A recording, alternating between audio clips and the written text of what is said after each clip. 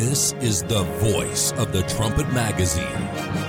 News, economy, politics, trends, discovery, health, family, the Bible, the future. This is Trumpet Hour. A very pleasant day to you. I appreciate you joining us. I'm Joel Hilliker. Perhaps you've been following the progress of the James Webb Space Telescope. This is the most complex, most powerful scientific instrument ever made, and by all reports, it is nestled into its home in space 1 million miles from Earth. Everything is perfectly aligned. All scientific instruments are ready to go, and the images that we've been hoping for to coax more mysteries of God's creation from the deepest recesses of the universe should start streaming in within the next couple of months. On today's program, we're going to talk to one of the engineers who worked on the James Webb Space Telescope. He was one of about 10,000 people who contributed to the project, and he'll share some insights from his perspective on this scientific marvel. And on a closely related note, this past Sunday we held commencement exercises for the graduating class of Herbert W. Armstrong College, a school I am privileged to teach at. I was delighted to be given the opportunity to deliver the commencement address this year, and I took that opportunity to talk about the James Webb Space Telescope. And I shared with the graduates some lessons I believe we can take from this extraordinary project. And for our lengthy last word on today's program, I'll also share the recording of that address with you. Before we start talking about space, though, we're going to talk about Ukraine and the end of history. We'll learn about this in this report from trumpet writer Jeremiah Jacques.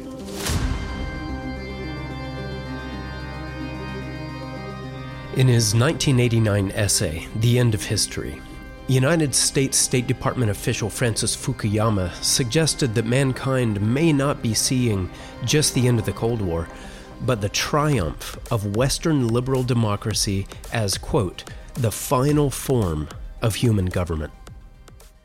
History, as he defined it, was the protracted struggle between freedom and oppression. And with the decisive victory of American liberalism and freedom over the forces of Soviet totalitarianism, history had come to an end. He argued that even though events would continue to happen, humanity's political evolution had reached its pinnacle. The sun had set on authoritarianism.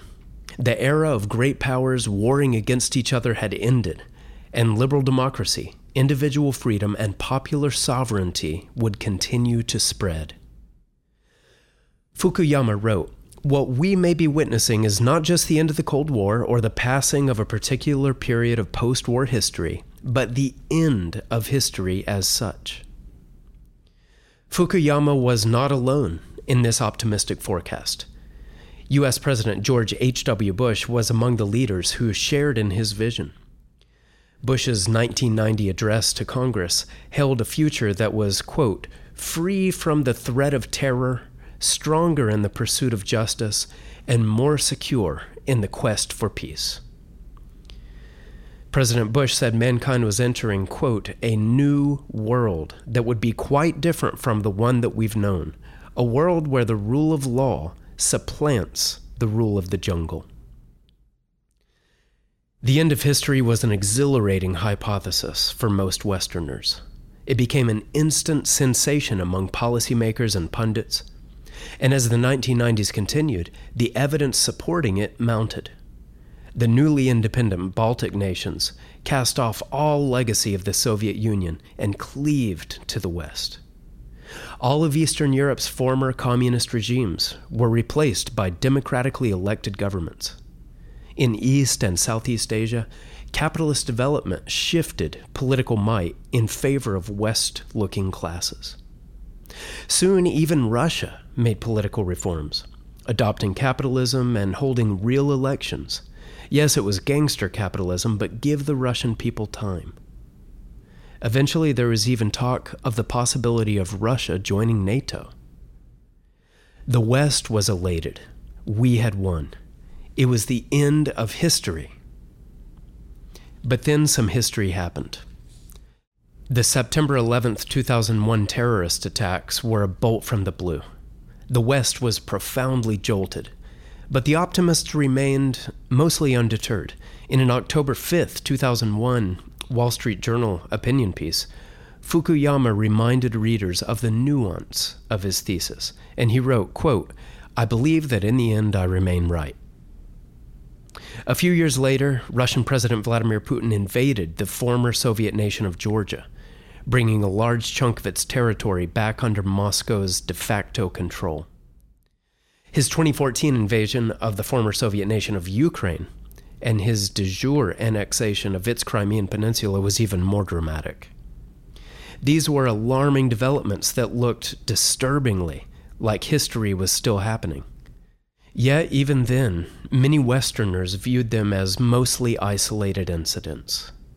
After all, the parts of Georgia and Ukraine that Putin took were peopled mainly by individuals who didn't seem to mind being returned to Russia.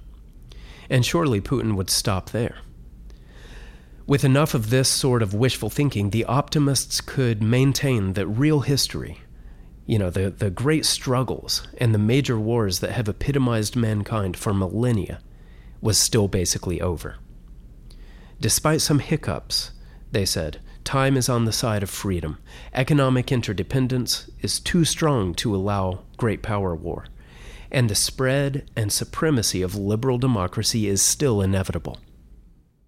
Then came February 24th of this year.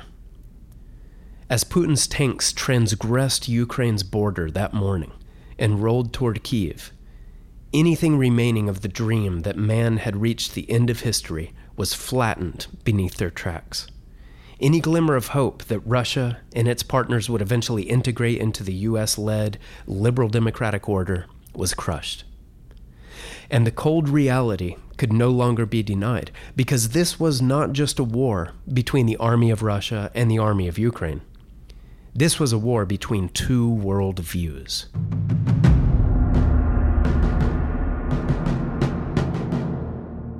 Ukraine's people, for the most part, lean westward. Their worldview is aligned with that of the United States.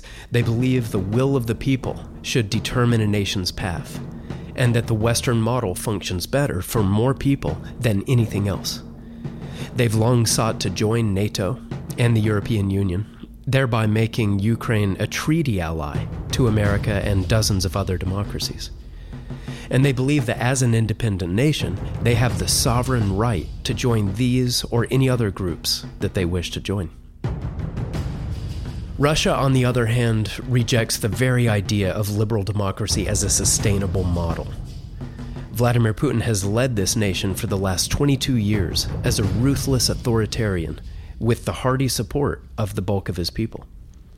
And if his worldview wasn't clear enough after the invasions of Georgia and Ukraine's Crimea, he laid it totally bare in 2019, declaring, quote, "Liberalism is obsolete." Instead of leading Russia in a more democratic path the way the end of history thesis forecast, Putin has steered it in the opposite direction, and tens of thousands of his soldiers are now at work inside Ukraine, the flashpoint between worldviews, where they're committing unspeakable atrocities in an effort to bring about a new global order. And Putin's Russia is not alone. China, India, Iran, South Africa, Belarus, Cuba, Nicaragua, Venezuela, all these countries are among the nations that are directly or indirectly supporting Russia's illegal war. And in doing so, they are throwing their weight behind a return of history. Meanwhile, Russia's war has catalyzed moves by Germany and Japan to reverse decades of military hesitancy and to double their defense budgets as they prepare for a return to great power war. This all adds up to show that history is not over. And many analysts are being forced to acknowledge that a dramatic new chapter is just beginning. And it's a new chapter that has implications far beyond Ukraine's borders. International politics expert Ivan Krastev wrote on February 27th, "We are all living in Vladimir Putin's world now." And he described it as a world in which brute force crushes democratic rights and the rule of law. The New York Times Australian bureau chief, Damien Cave, wrote, "Many foreign policy leaders already see Ukraine in dire terms as marking an official end of the American era and the start of a more contested multipolar moment."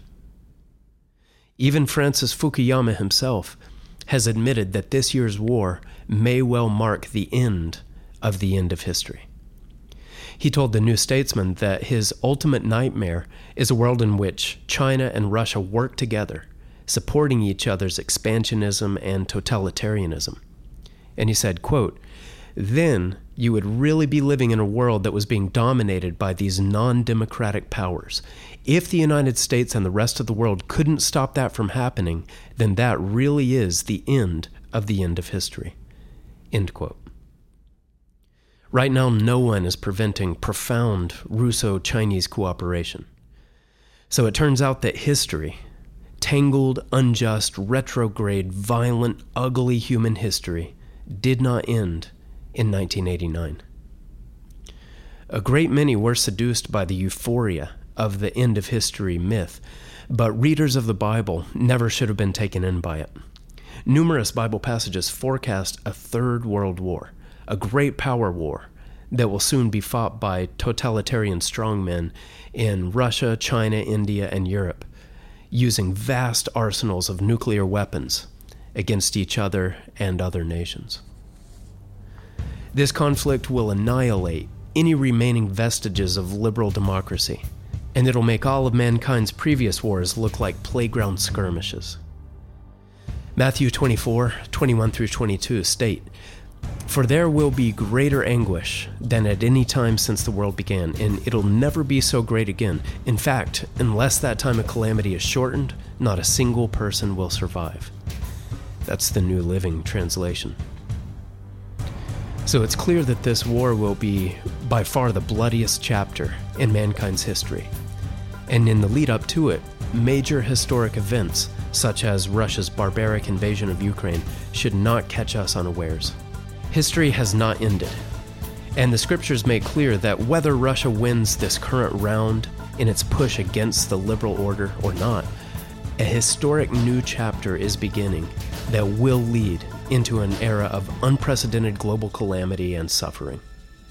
These will be the bloodiest pages in mankind's strife-ridden history.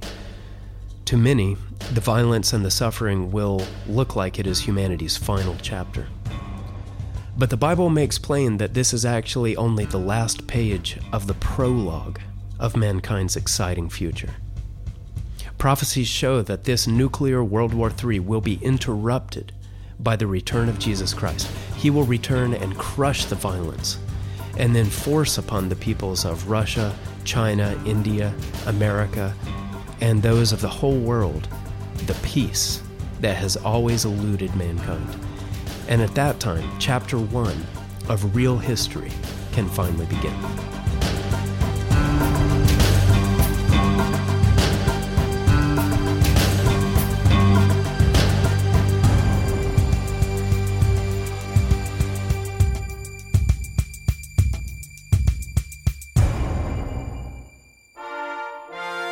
This is the voice of the Trumpet News Magazine. You're listening to Trumpet Hour. The James Webb Space Telescope is a highly impressive achievement for the scientific community. This contraption has journeyed 1 million miles from Earth so it can observe the universe from a perfect observational perch out there. Everything has gone precisely as planned, and now all 4 of its scientific instruments are being calibrated and made ready for science operations, which should begin soon. Early test images are perfect, and the success of this project so far is exceeding scientists' most optimistic expectations. This project took 25 years and $10 billion, and there are so many individual components, so many technological advancements required, so many technical puzzles to solve to make this possible. NASA estimates that 10,000 people worked on this mission. Well, today we have one of those 10,000 people with us. His name is Brian Code. For 19 years, he was head engineer of the temperature sensors aboard the James Webb Space Telescope. These are really important when you have scientific instruments capturing infrared light, and they have to be extremely cold so their readings aren't distorted by their own heat. So to share his perspective as a member of the Webb team, we welcome to Trumpet Hour, Brian Code. Hello there. Hello. Thanks for having me on. Yeah, it's great to be talking to you. So I did the my best layman's impression of the work that you did on this project. Tell us in your words what your team contributed and why this was important to the project.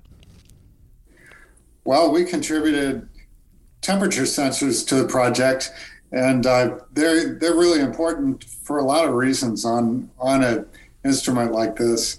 Like it uses infrared detectors, and an infrared detector changes its performance changes with its temperature. So we provided the sensors that gave a very precise measurement of the temperature of that sensor. And then that can be used for compensating the reading or the information that infrared detector is taking in to account for its actual temperature. Mm-hmm. So that's just one example, just to help. It is a compensation type device to help make that infrared detector do the job. So this isn't the first work that you've done on technology that's been launched up into space, is that right? Oh, that's right. Yeah, just about any satellite that's gone up all the way back to the Voyagers had our temperature sensors on them. So what were some of the technological advancements that were required for this particular project that you had to make, the puzzles that you had to solve to contribute these components? Well, I think the main thing was the packaging of the sensor, because the sensor that went up with the Voyager, like 50 years ago, is really about the same sensor that we put on this space telescope. But the packaging is different, where there are different coatings that you put on the sensor, and then it gets placed on a housing that gets placed on, say, the infrared detector, or on the solar shield, or on various places on the satellite, require different packaging. And when you put a sensor in a housing, or like some are in little screws that screw into like an aluminum body, and some are on a little surface tab because it's taking the surface temperature, say maybe on the solar shield. So lots of different packaging, and you have to prove to yourself and also to the program and to the insurance people that ultimately are also responsible, that the thing will perform the first time, the second, all the way through the life of the program. Right. Yeah. So it's that packaging that really is unique to the application, mm-hmm. and so developing the product, make the manufacturing process, and then all the validation testing around that packaging that's the piece of work that we did. I definitely want to talk about this testing process. Before I ask you about that, how many sensors how many sensors are on the James Webb Telescope that you all provided? Well, I'm not sure exactly. In the hundreds, I would say. Wow. On there. Yeah.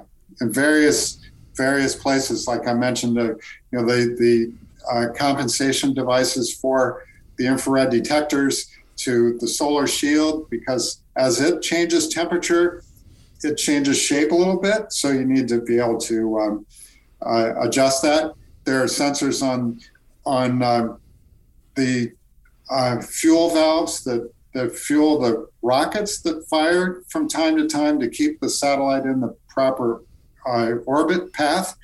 And it's a pretty simple application on the surface, where it's just a little thermostat with a heating element, mm-hmm. And just like in the household, where it calls for heat, you need a sensor that will tell the the control system to turn on the furnace at home and to turn on the heater on the hydrazine fuel valve on the satellite. So there are those. So it's just really scattered all around the satellite. The temperature sensors in our homes never get down to minus 422 degrees. No, they certainly don't.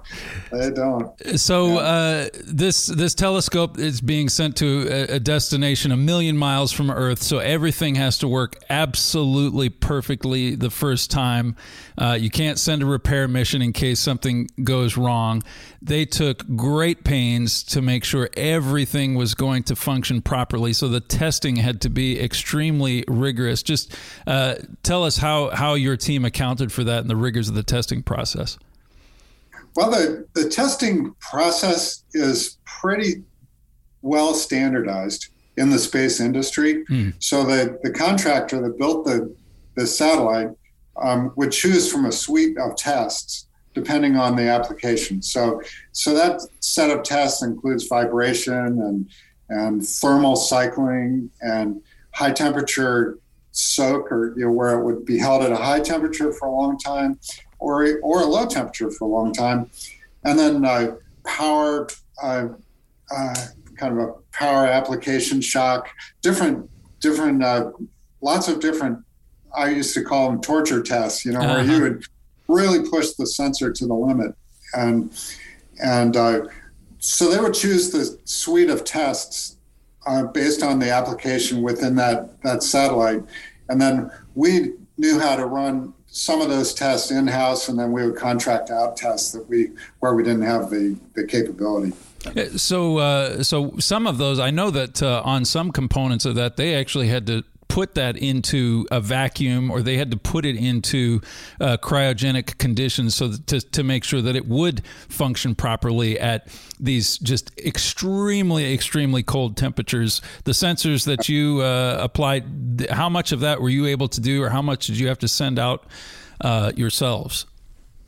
We were able to do that mainly with liquid nitrogen is what we would use to do this super cold shock test. And then we had chambers, typically it went down to maybe only but like minus 40 or maybe down to minus 80 degrees Celsius for a lot of the testing. And then there were some that would go all the way to liquid nitrogen, and which is about minus 196 C.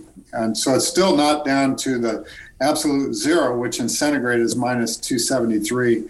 0.15 degrees Celsius. So we didn't do anything approaching that, but it was down to about minus 200. I got you. So was there any, I guess with all of the components that you send out, you want them to be fail-safe and make sure that they're going to perform in whatever conditions. Was there any additional work that you had to do on this project for that reason? Well, to qualify the design, we did there's a full set of testing that we went through with our customer to qualify the design. And then for any production lot, then we needed a certain number of what we call flight parts. And those are maybe 120 or 150 parts in the flight lot. And then, so what you would do is make maybe 200 part devices, make a random selection out of that, production parts, and then we would send those randomly selected parts through the suite of tests that the customer specified. And the logic is that if the devices can survive those tests as randomly selected from the lot, then the flight parts would also pass those tests. Because you don't want to put your flight parts through all the torture tests, and then expect them to last for 30 years in space. You want your flight parts to be pretty much untouched. So. Yeah. So there's so many parts to a project like this. All has to come together for this to work. As I said, there were some 10,000 people involved. From your perspective, what was it like to be a part of a team that size? What were some of the things that NASA did to successfully pull together the creative abilities of a team that size?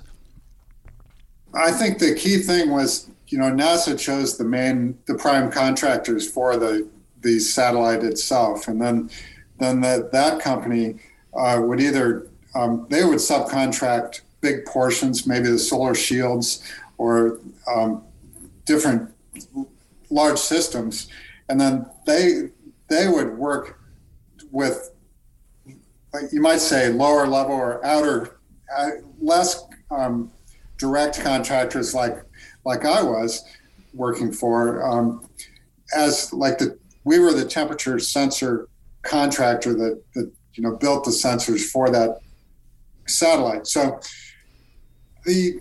what really made it work was the contractors that NASA selected were great collaborators. They knew that they needed us to provide the expertise to make these sensors and to be able to trust our test results, because they weren't running the test. They were just depending on us to do that and give them data. Mm-hmm. And then we worked with the contractor, and the fun part for me really was learning from them about reliability testing and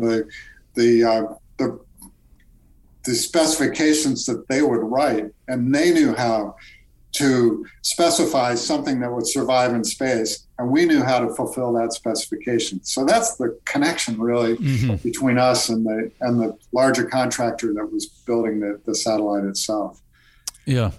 So what's it been like, I guess, it sounds like you've done some pretty exciting projects over your years as an engineer, but this has to be kind of at the top of the list in terms of the public interest and just the scope of the project. What's it been like? How has this changed you, or what personal lessons have you taken from this? I think being willing to listen and learn from these companies, both were that was good for me professionally, and it made the work more fun, really, because I got to learn from these people all about reliability engineering, but that I just had not really touched to that level before. Mm-hmm. So that was just great, and I did in the past in the same market area. We were involved with the Mars landers also, so those vehicles that were driving around on Mars had our devices on them. So that was, years ago now, but that was another really fun kind of public project that was helpful for us in the manufacturing area, because we got to bring our operators into the process, or kind of into the whole excitement, I guess, of it, because they got to see the Mars lander doing its job, driving around, watching the news, and they got to realize that they were part of it, just like I was as an engineer, and they were as people building the products. And so that these high profile projects are really nice that way. Well, there's not too many people that could say that they have parts that they've helped to design and manufacture that are 1 million miles from Earth, let alone 140 million miles from Earth, like the sensors on the Mars rover. So that's something that you can put in your professional portfolio that is a bit unique. How? Just one final question: how much are you following what's happening with the telescope, and is there anything in particular you're excited to see? Well, I mean, you described the initial photos from at the onset here, and it really is great to see the progress, in technology, and hoping that we learn some exciting things, from the images that they can collect. And I think it's just so satisfying to see work that people have done over so many years come to fruition. And, you know, I sat Christmas morning watching it launch, you know, and seeing the people in that room just erupt in happiness, you know, when they kind of went over the threshold of success, you know, and I felt it myself, you know, and just being part of that, but just knowing that euphoria that they had in the room just was really gratifying. Marvelous. Well, we'll keep our eyes on what's happening up there. We're excited to see what kind of revelations emerge from that telescope. We've been talking with engineer Brian Cote about his time working on the James Webb Space Telescope. We really appreciate you taking the time to talk with us. Well, it's fun for me to talk about it, so thanks for having me.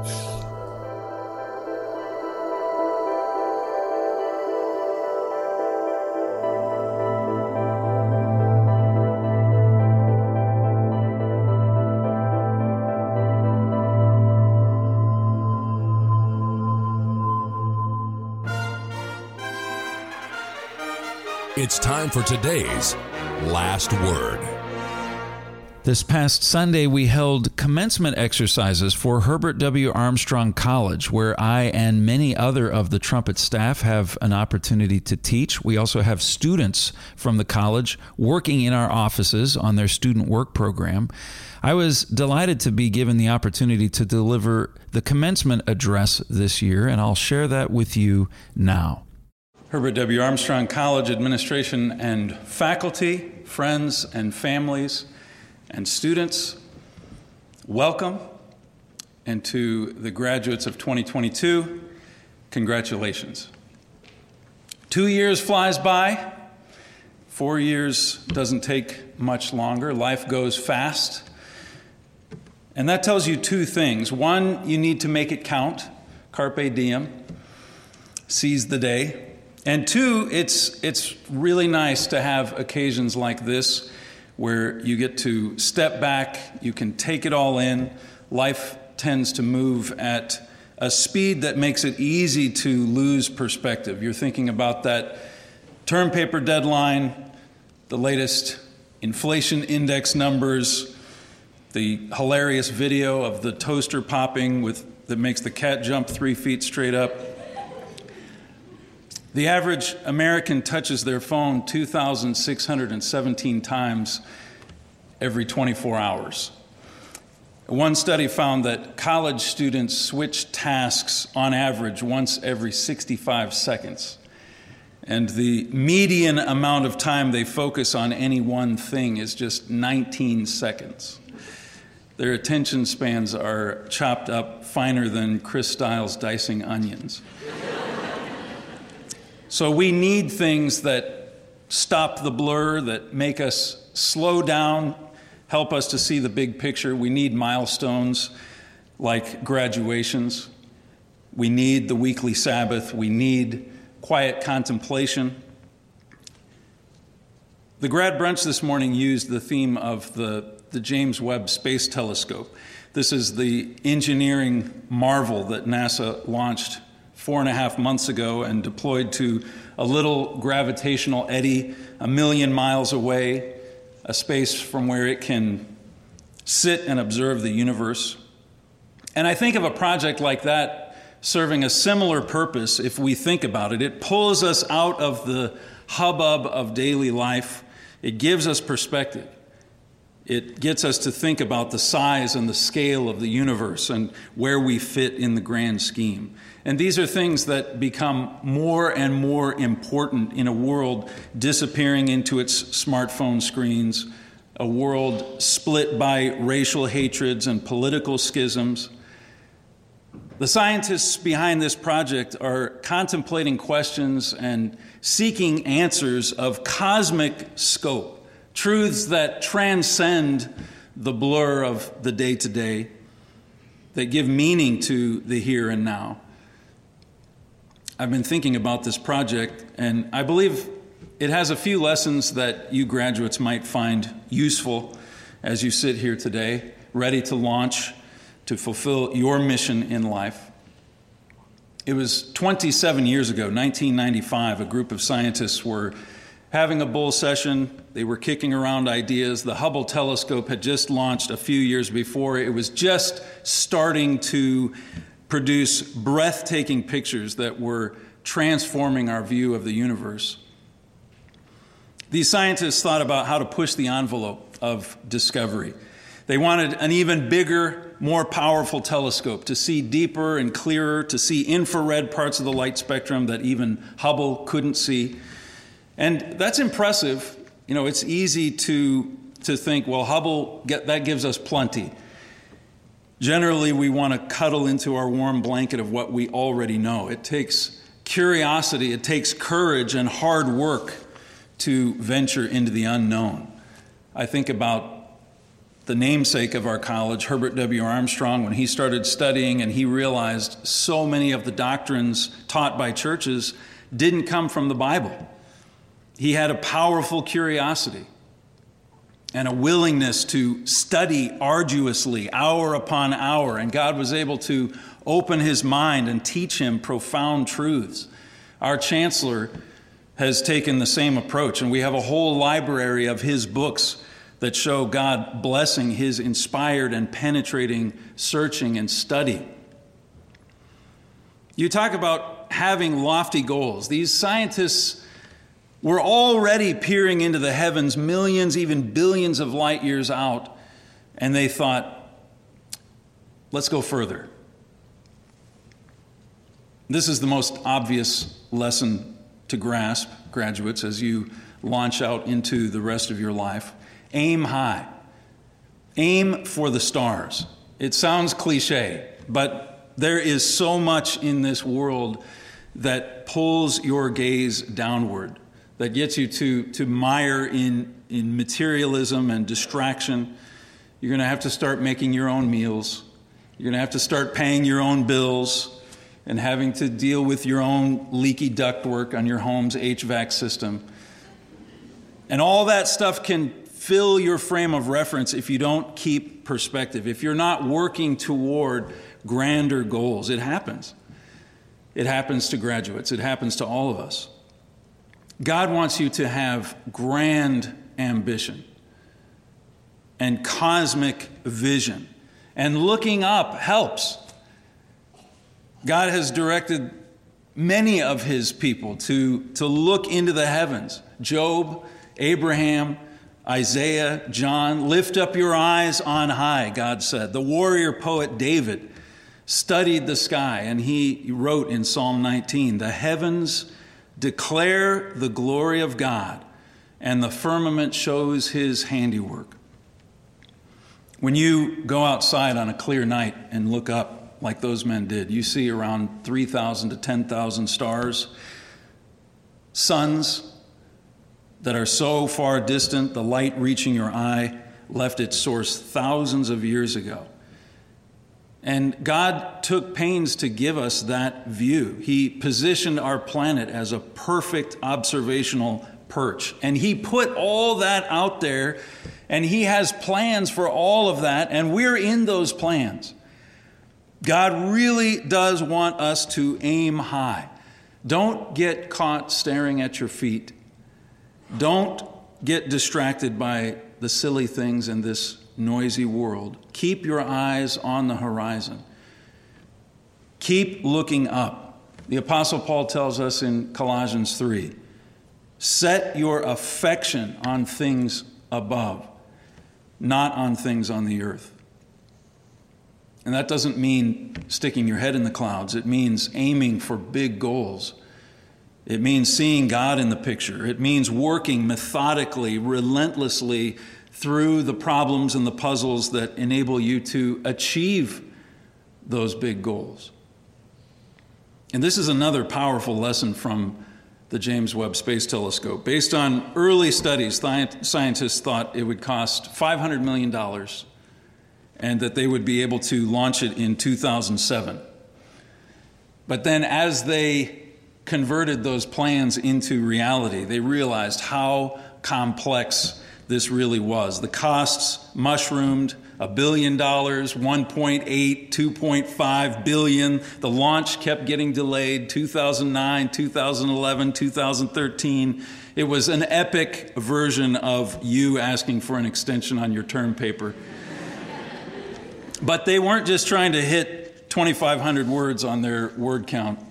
The challenge was build a telescope that folds up like origami so it squeezes into a rocket, make sure it survives the shocks of launch and space travel, guarantee everything unfolds perfectly, and that it parks itself at a precise parking spot 1 million miles away, no mistakes, because you can't send a repairman out there. Once it launches, that's it. The telescope failed a test in March 2018, and a review board found 344 potential single-point failures, any one of which would make the whole project fruitless. So you look at those odds and you can understand why they took their time. All told, the launch date was delayed around 18 times. And the cost grew to $10 billion. So their initial estimates were off by about 14 years and about $10 billion. So the lesson is, whenever you run into difficulties, procrastinate and keep spending money.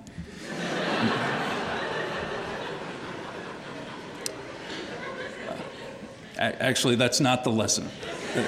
That only works if you're spending the government's money. The lesson is worthy goals are worth fighting for. There are times when things are harder and they take longer than you expect. Really, worthwhile things take time. They take focus. They take determination. They take perseverance, building a career, building a business, building a family, building a life. A well-lived life. These things don't spring into full bloom as quickly or as easily as you probably hope. Don't give up. Stay positive. Keep working. Play the long game. Theodore Roosevelt once said, "Keep your eyes on the stars and your feet on the ground." Again and again, Scripture reminds us of the need for patient endurance. If you get impatient, or you try to force the issue, or you know something isn't quite right and you launch anyway, or you give up, you will fail. God has been unfolding his master plan over millennia and planning for eons before that. He's had a lot of setbacks because of angels and people failing him. But he knows the outcome is worth it. And as Paul said in Philippians 1, he who began a good work in you will bring it to completion. Dr. John Mather is the senior project scientist on the James Webb Telescope. He's 70 years old. He's a fascinating man. Just imagine overseeing a multi-billion-dollar project that stretches over 10 or 15 or 20 years that involves around 10,000 people. And if one thing goes wrong, it's all for nothing. That is pressure. You thought it was tough trying to pull off a perfect formal dinner for foods class. How do you make sure everything is going to work properly? Well, in one interview, Dr. Mather made an invaluable point. He talked about how much they tested everything. They built multiple versions of each component, and they put them through all kinds of trials and tests. And students, that's the phase that we're in right now as God prepares us for our ultimate mission. He's putting our instruments through shock tests and stress tests and vacuum tests and cryogenic tests. The more tests, the more you know this is a really important mission. Dr. Mather said, you rehearse everything. You practice and practice and practice. And then he said another key was this: you have grouchy people come and tell you when you're not doing it right.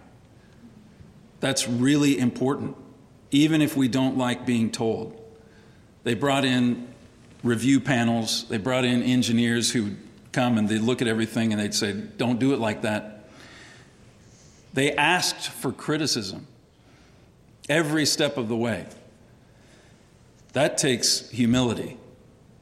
That's recognizing that we have blind spots, areas where we think we're right, it all makes sense to us, but we just don't quite have the full picture. That's a beautiful life lesson. Seek out correction. If you're going to reach your uttermost potential, you need adjustments, you need course corrections. None of us likes it. All of us need it. Educator Ron Clark says when he gives feedback to the top performers in an organization, they say, oh, good idea, I'll remember that next time. When he points out something they did wrong, they say, oh, so sorry, it won't happen again. I'll fix it right now. But he says the generation between 24 and 35 years of age seems so shocked whenever someone points out something they did incorrectly, and they can become really defensive. We've built the young generation up as being so smart and gifted and special that they take offense when someone points out that something they did wasn't good enough. Their favorite reaction is, well, in my defense, or they'll say, no one told me I was supposed to do it a different way. Don't say those things. Say, I'm sorry, it won't happen again. Don't forget how limited your perspective is as a kid fresh out of college. We love your energy. We need your energy. But it takes time and experience to gain wisdom. Get counsel. Seek out correction. And when you get it, listen and apply it. You'll save yourself a lot of trouble. In fact, I think this is the closest thing to a golden ticket to the kingdom of God there is. Because if you're correctable, God will always be able to get you where you need to be. Something else Dr. Mather said astounded me. This was just a few days before this contraption representing decades of work and billions of dollars would leave Earth, never to be seen again. And this interviewer said, that's got to be a very anxious moment for you, I'm sure. Dr. Mather said no. He said, I don't get anxious about stuff I can't deal with. And the interviewer was a bit stunned, and he said, well, can you kind of tell me why? And Dr. Mather answered, I'm not anxious about things because I know that we're doing the right thing to make the best possible plan. So when somebody says we should worry about this, we worry about it and then we make a plan. So when you're 70 years old, you get tired of worrying about stuff. You just say, we'll make a plan. That's some brilliant perspective. You're going to be making a lot of big choices in the time ahead. Job, career, move, marriage, house, family, a lot of things that you could fret and stress about. As you build your life, don't get anxious about stuff you can't deal with. Let God deal with that. When you need to worry about something, get His input, make a plan, and don't worry. Think about this. You are more important to God than that telescope is to those scientists. He has plans for you. He has enormous work that He's invested in you. And He who began a good work in you will bring it to completion. He wants launch. He wants to usher you to your destination point to carry out your mission. And you do your part, and He will get you there. Thankfully, all those delays, all the trial and testing, all those painful corrections produced what looks to be perfection. Perfection. This satellite launched, it unfolded, it cruised out to its parking space. Its scientific instruments have been tested and calibrated and verified. All is ready. It just sent Mission Control a batch of test pictures of a neighboring galaxy, and the clarity is stunning. Comparing one of these to a picture of the same sliver of space from NASA's previous infrared observatory, the Spitzer Space Telescope, the Spitzer image was a bunch of blurry splotches. James Webb turns those into focused, glittering diamonds. And one thing is worth noting about those images. In a sense, they look like a lot of other pictures of space, white dots, black background. But what makes them so exciting is understanding what you're looking at. It's realizing this gives us an unparalleled window into an infinite universe.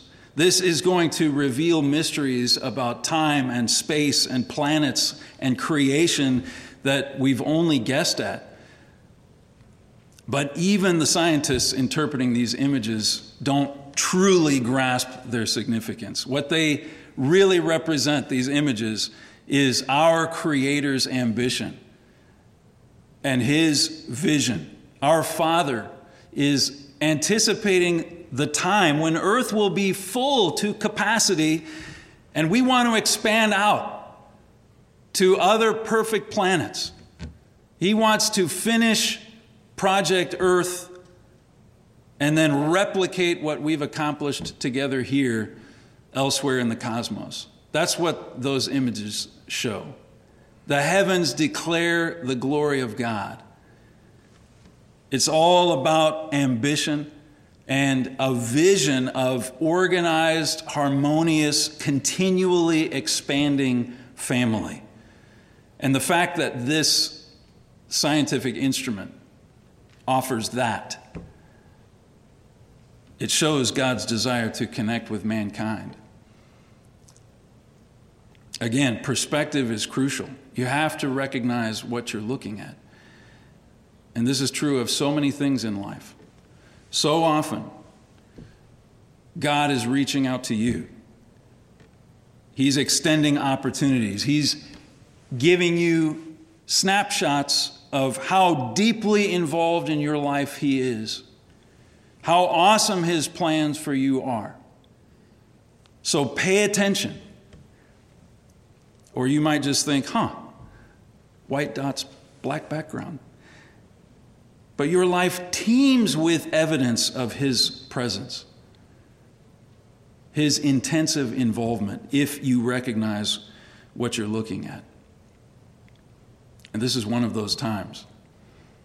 Right here, right now. James Webb is the most complex, most powerful instrument scientists have ever made. But I want to share a comment that Herbert W. Armstrong made in a radio broadcast in 1979. He called the human body and mind the most marvelous mechanism that exists on the face of this earth that has ever been designed and planned and put together. The human body and mind. Honestly, the science, the engineering in that telescope is silly compared to the science and the engineering in you. And the mission that God has in mind for you is infinitely more awesome and impressive. Don't forget that.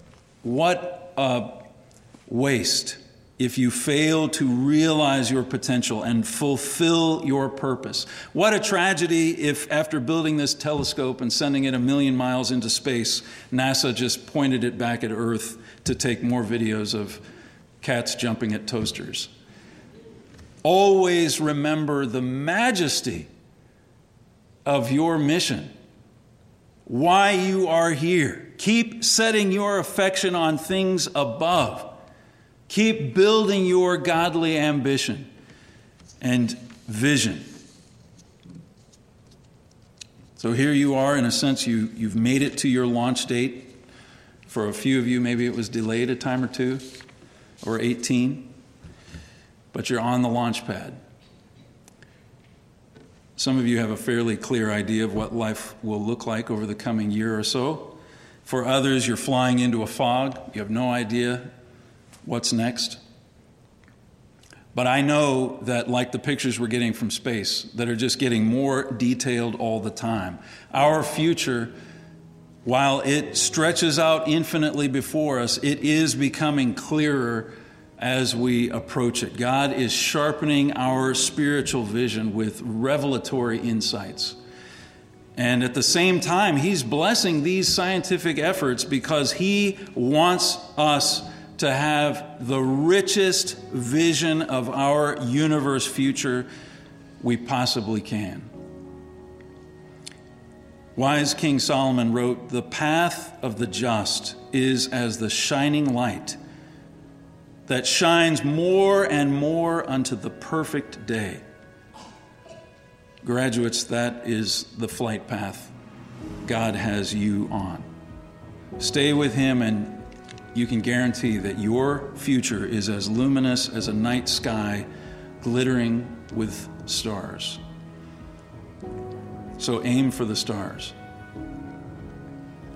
Fight for goals worth fighting for. Embrace trial and test. Seek out correction. Don't get anxious about stuff you can't deal with.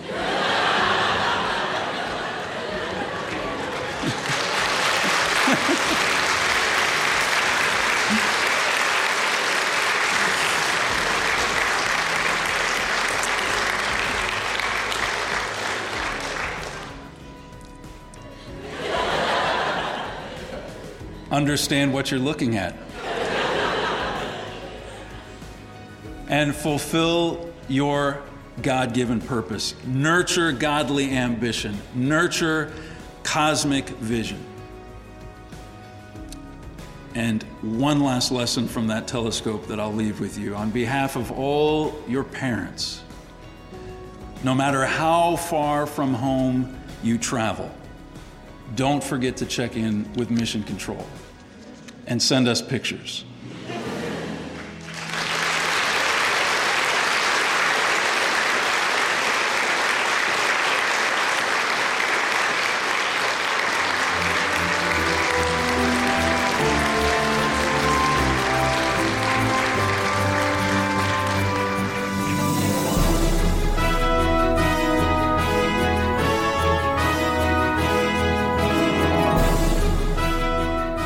I'm Joel Hilliker, and that will do it for today's Trumpet Hour. You can send me any thoughts on today's program to letters@thetrumpet.com. Thanks to my guests, Jeremiah Jacques and Brian Code. Thanks to Nick Irwin and Dwight Falk for engineering and production. I'll leave you with this thought from Carl's Shirts. Ideals are like stars. You will not succeed in touching them with your hands, but like the seafaring man on the desert of waters, you choose them as your guides, and following them, you reach your destiny. Thank you for joining us on Trumpet Hour. Until next time, keep watching your world.